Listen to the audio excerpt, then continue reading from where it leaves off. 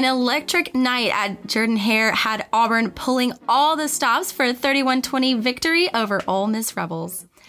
Hello, Auburn family, and welcome back to another episode of Page 8, brought to you by the Auburn Plainsman. I am your host, Kristen Carr, and wow, what a week for Auburn football. We are going to be breaking that down in just a moment, but first, I want to introduce you to our Writer of the Week, Larry Robertson. Larry is a junior studying journalism and minoring in sociology, and this is his second year with the Plainsman, and he has been writing so many great articles for us this week, including some really fun columns. So here he is in the studio. Larry, how are you? I'm doing good. Thank you guys so much for having me on. So it's a pleasure and it's an honor to be the Writer of the Week, so thank you. Yeah, absolutely. And I want to ask you first, you wrote a really fun column and it highlighted a certain player's affinity for baked beans.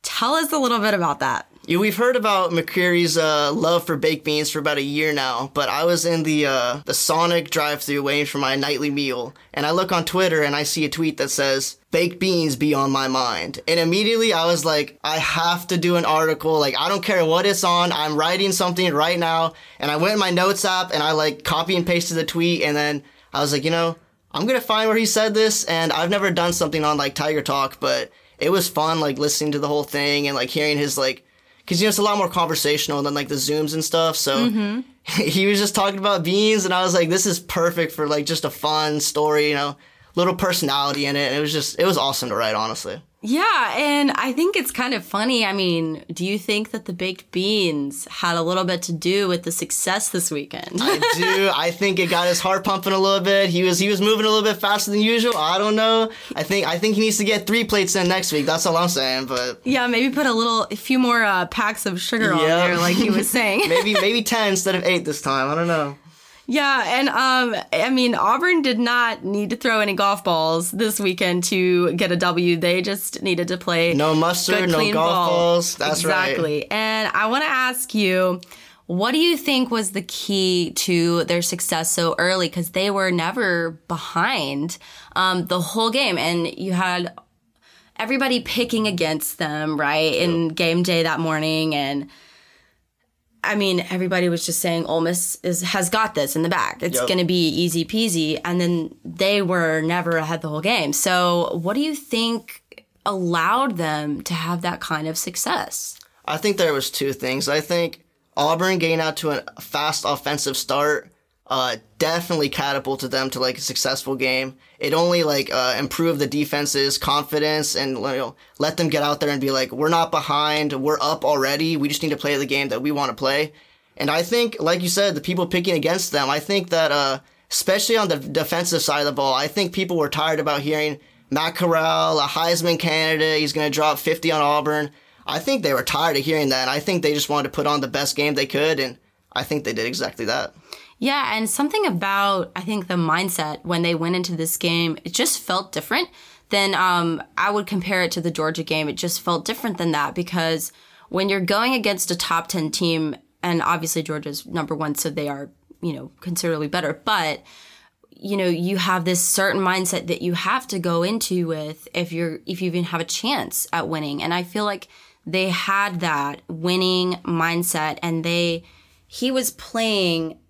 were all playing like that next play was going to be the one to win the game. It was the measure of importance on every single detail. And it did get, there were moments that were sloppy and, things fell through. But overall, I think there were just a lot of improvements across the board. What do you think I think you hit on the head. I think that this team definitely learned from the Georgia game.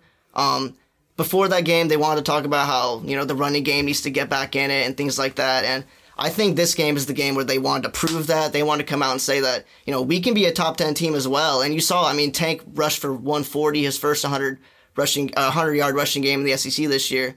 I think they just, I think, like you said, detail, confidence, and just execution. Because I only saw one offensive drive that I was like, that was a little bit weary, but they dropped 28 in the first half. So if they should have carried that into the second half, Obviously, Ole Miss probably like tightened up his defense a little bit, but yeah, they made some adjustments. I think that first half showing on the offensive side of the ball was just stellar.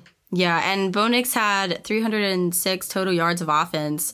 And he had a few running touchdowns there as well, which was always fun to see. And he's now second all time in Auburn history in total offense. And I think he only needs 309 yards to break the record completely. So he's playing, in my opinion, the best game he's ever played now. I agree. I think he's at the top of his game. And Coach Harsin was saying in the press conference, he said, he's more consistent and he's always prepared. And he was, there were some people asking him, what's changed? And Harsin was like, it's always been there. It just hasn't really come out. And I think it's coming out now. And some of that, he said he's getting a lot better at preparation. And that was a big emphasis. And just in the preparation of, watching film and all of that. How do you think that's going to affect them moving into the Texas A&M game? Just that level of preparation. I think if he maintains that level of preparation like he has this year, I think it's going to push him to be able to do some good things against Texas A&M. I mean, Bo Nix hasn't necessarily struggled against that team a lot. If you go back in the past 3 years, honestly, Auburn has a lot of success. Maybe not necessarily on the offensive side of the ball, but I think if he just continues to work on him and focus on the little things, like you said, the minor things are the biggest in the quarterback position.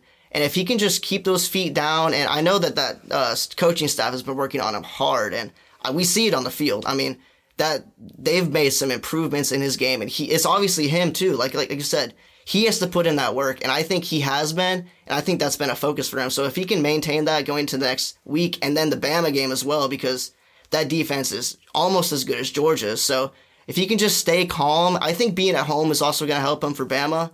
But in next week's game, he just has to be comfortable. I know it's a road game, it's bad atmosphere, but he's been to Penn State and LSU this year. I think he can do it if he just stays focused. Yeah, and I think, another emphasis that Harsin was talking about was that it's not so much one guy as it is multiple players being more consistent and making improvement, and that makes Bo look better. Yeah. And I think that is honestly one of the biggest stories that's kind of been overlooked a little bit this season. You have people, everybody talks about Bo, and we should because he's a quarterback, obviously. Yeah.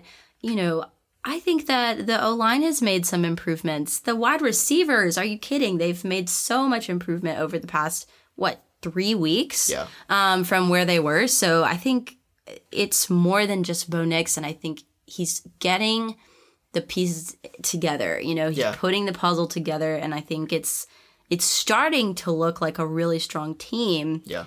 And I want to ask you, a win over a top 10 team and an SEC West opponent, what do you think this means for the remainder of the season? And, if there's a lot of questions, like if Auburn wins out, they might get a chance for a rematch in Atlanta. What do you think can happen with all of that? I think that they need to stay grounded, and I think they will, but they need to take it one game at a time and just realize that don't focus on what the other teams are doing. It could be easy to see, Mississippi State, they've lost a few. Texas A&M, if they lose 2 weeks from now, it all flip-flops. But I think they just need to keep that underdog mentality that they've had. They were picked against in the Arkansas game, clean slate on College game day. Same thing for Ole Miss. So if they just act like they're going to get picked against for Texas A&M, I think that's going to be the difference maker for this team. I don't think it's we know we're good. I think that they need to keep that. I don't know. It's just you got to be the dog in the game. That's just my opinion. No, that makes sense. I think it's interesting that you mentioned that because I agree. I think Auburn does better when they are considered the underdog. And I don't know why. I don't know why that is, but for some reason, I think it just kind of puts a little bit of a fire, under them, and they just sort of go, okay, let's prove them wrong. And so you almost hope that this, their new ranking, right, they moved up so much, kind of doesn't get to their heads, and they just keep thinking we're the underdog, and maybe they'll, do really well. I think Coach Harsin will do a good job of that, and his coaching staff. I think that they're not the type that are going to get, ahead of the game or anything like that. But I do want to touch on the offensive line because you mentioned it. They've been playing extremely well considering last year's offensive line. And, they've had injuries and, position changes and things like that, but they've been putting together a good season. And that might be shoved to the corner a little bit because the run game has had its struggles the past few weeks, but in total, Bo Nix has had a clean pocket to throw out of. And, especially you saw in the Ole Miss game, he didn't get too much pressure on him at all. And I think that's going to be, like you said, people around him are going to make him better. And the receivers catching the balls, him getting a little more time in the pocket to not roll out and keep going through his progressions. I think that's going to be, the biggest thing in the next few weeks. If that offensive line can just maintain what they've been doing. Yeah, I agree. I think, if you look at where they started, and you kind of have to work with the talent that you have, and I think they've done that, and the improvements that they've made are they're good, and it can get a lot better, obviously, but they've finally gotten to the point where I think it's allowed everybody to do what they need to do in order to win games, and you can work with that, right? So if you start from that place and kind of be like, okay, this is where we're starting from, and it's clean.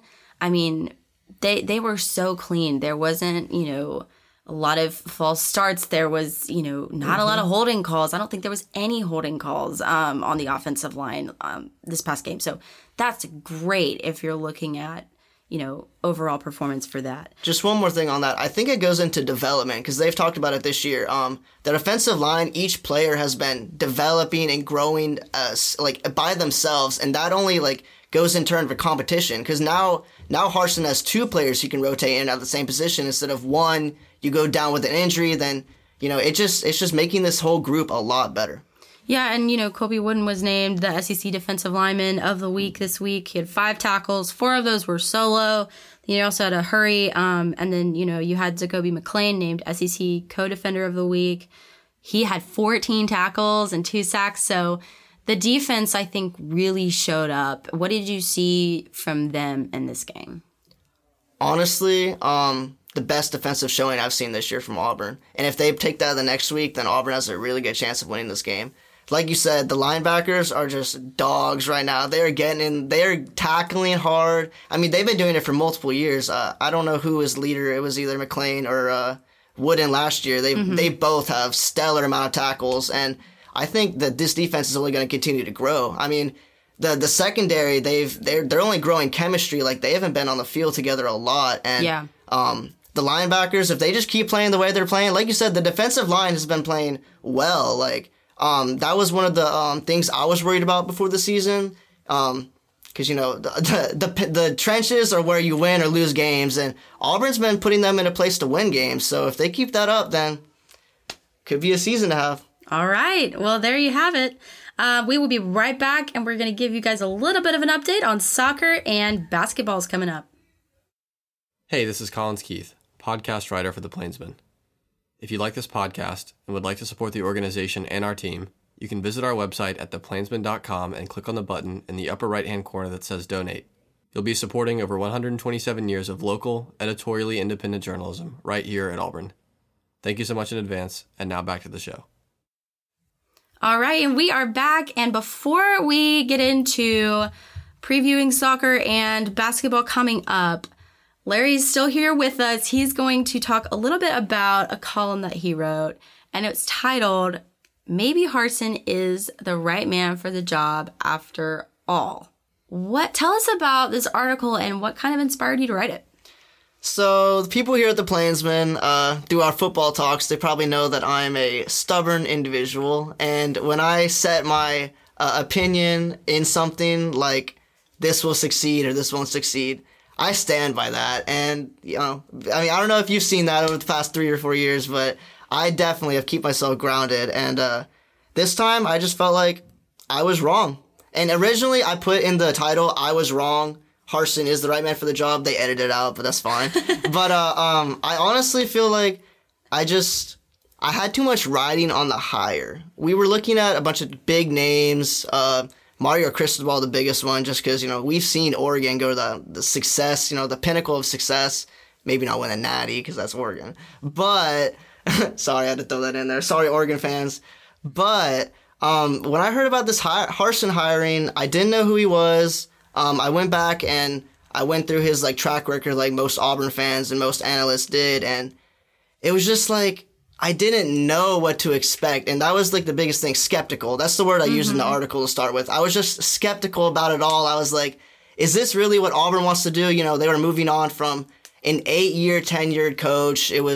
He's won a natty as an offensive coordinator at Auburn. It was a big step, and I think I wasn't ready, but the past few weeks have definitely pushed me toward that direction. I mean, going into Arkansas, and I picked Arkansas to win that game 30-10, honestly. I did not see Auburn having a fight in that at all, and they proved me wrong. I mean, even with the run game, struggling like they were, they still put it on, and that's when the defense started playing, and they carried into this week, of course. But I just feel like Harsin's doing something with this team, and it may be Gus recruits. People are is Harsin going to be able to recruit as well as Gus or better?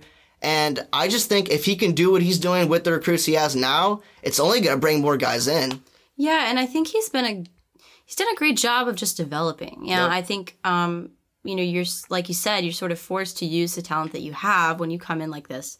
And he has gone above and beyond, I think, what people's expectations were. Yep. And I think part of the reason, and we've talked about this on the podcast before, is, when they were figuring out, okay, we're going to fire Gus Malzahn, who are we going to hire? I think part of it was, I think Auburn was just tired of being average. Yeah. They were tired of being mediocre, and it's just, it sounds a little harsh, but it's true.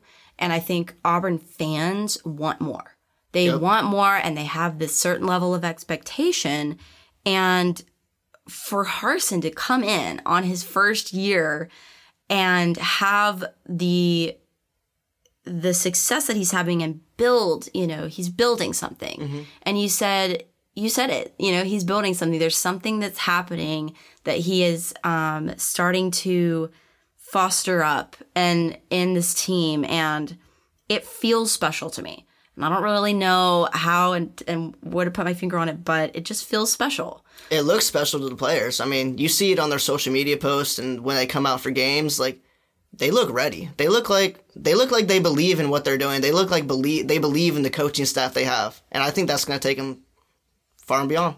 Yeah, and I think when you believe that you can win, when you believe that you have the ability to pull things off, and you have the faith in your teammates, you have the faith in yourself, you have the faith in your coaches, that carries you. And I think he's brought that back to Auburn. Yep, I agree.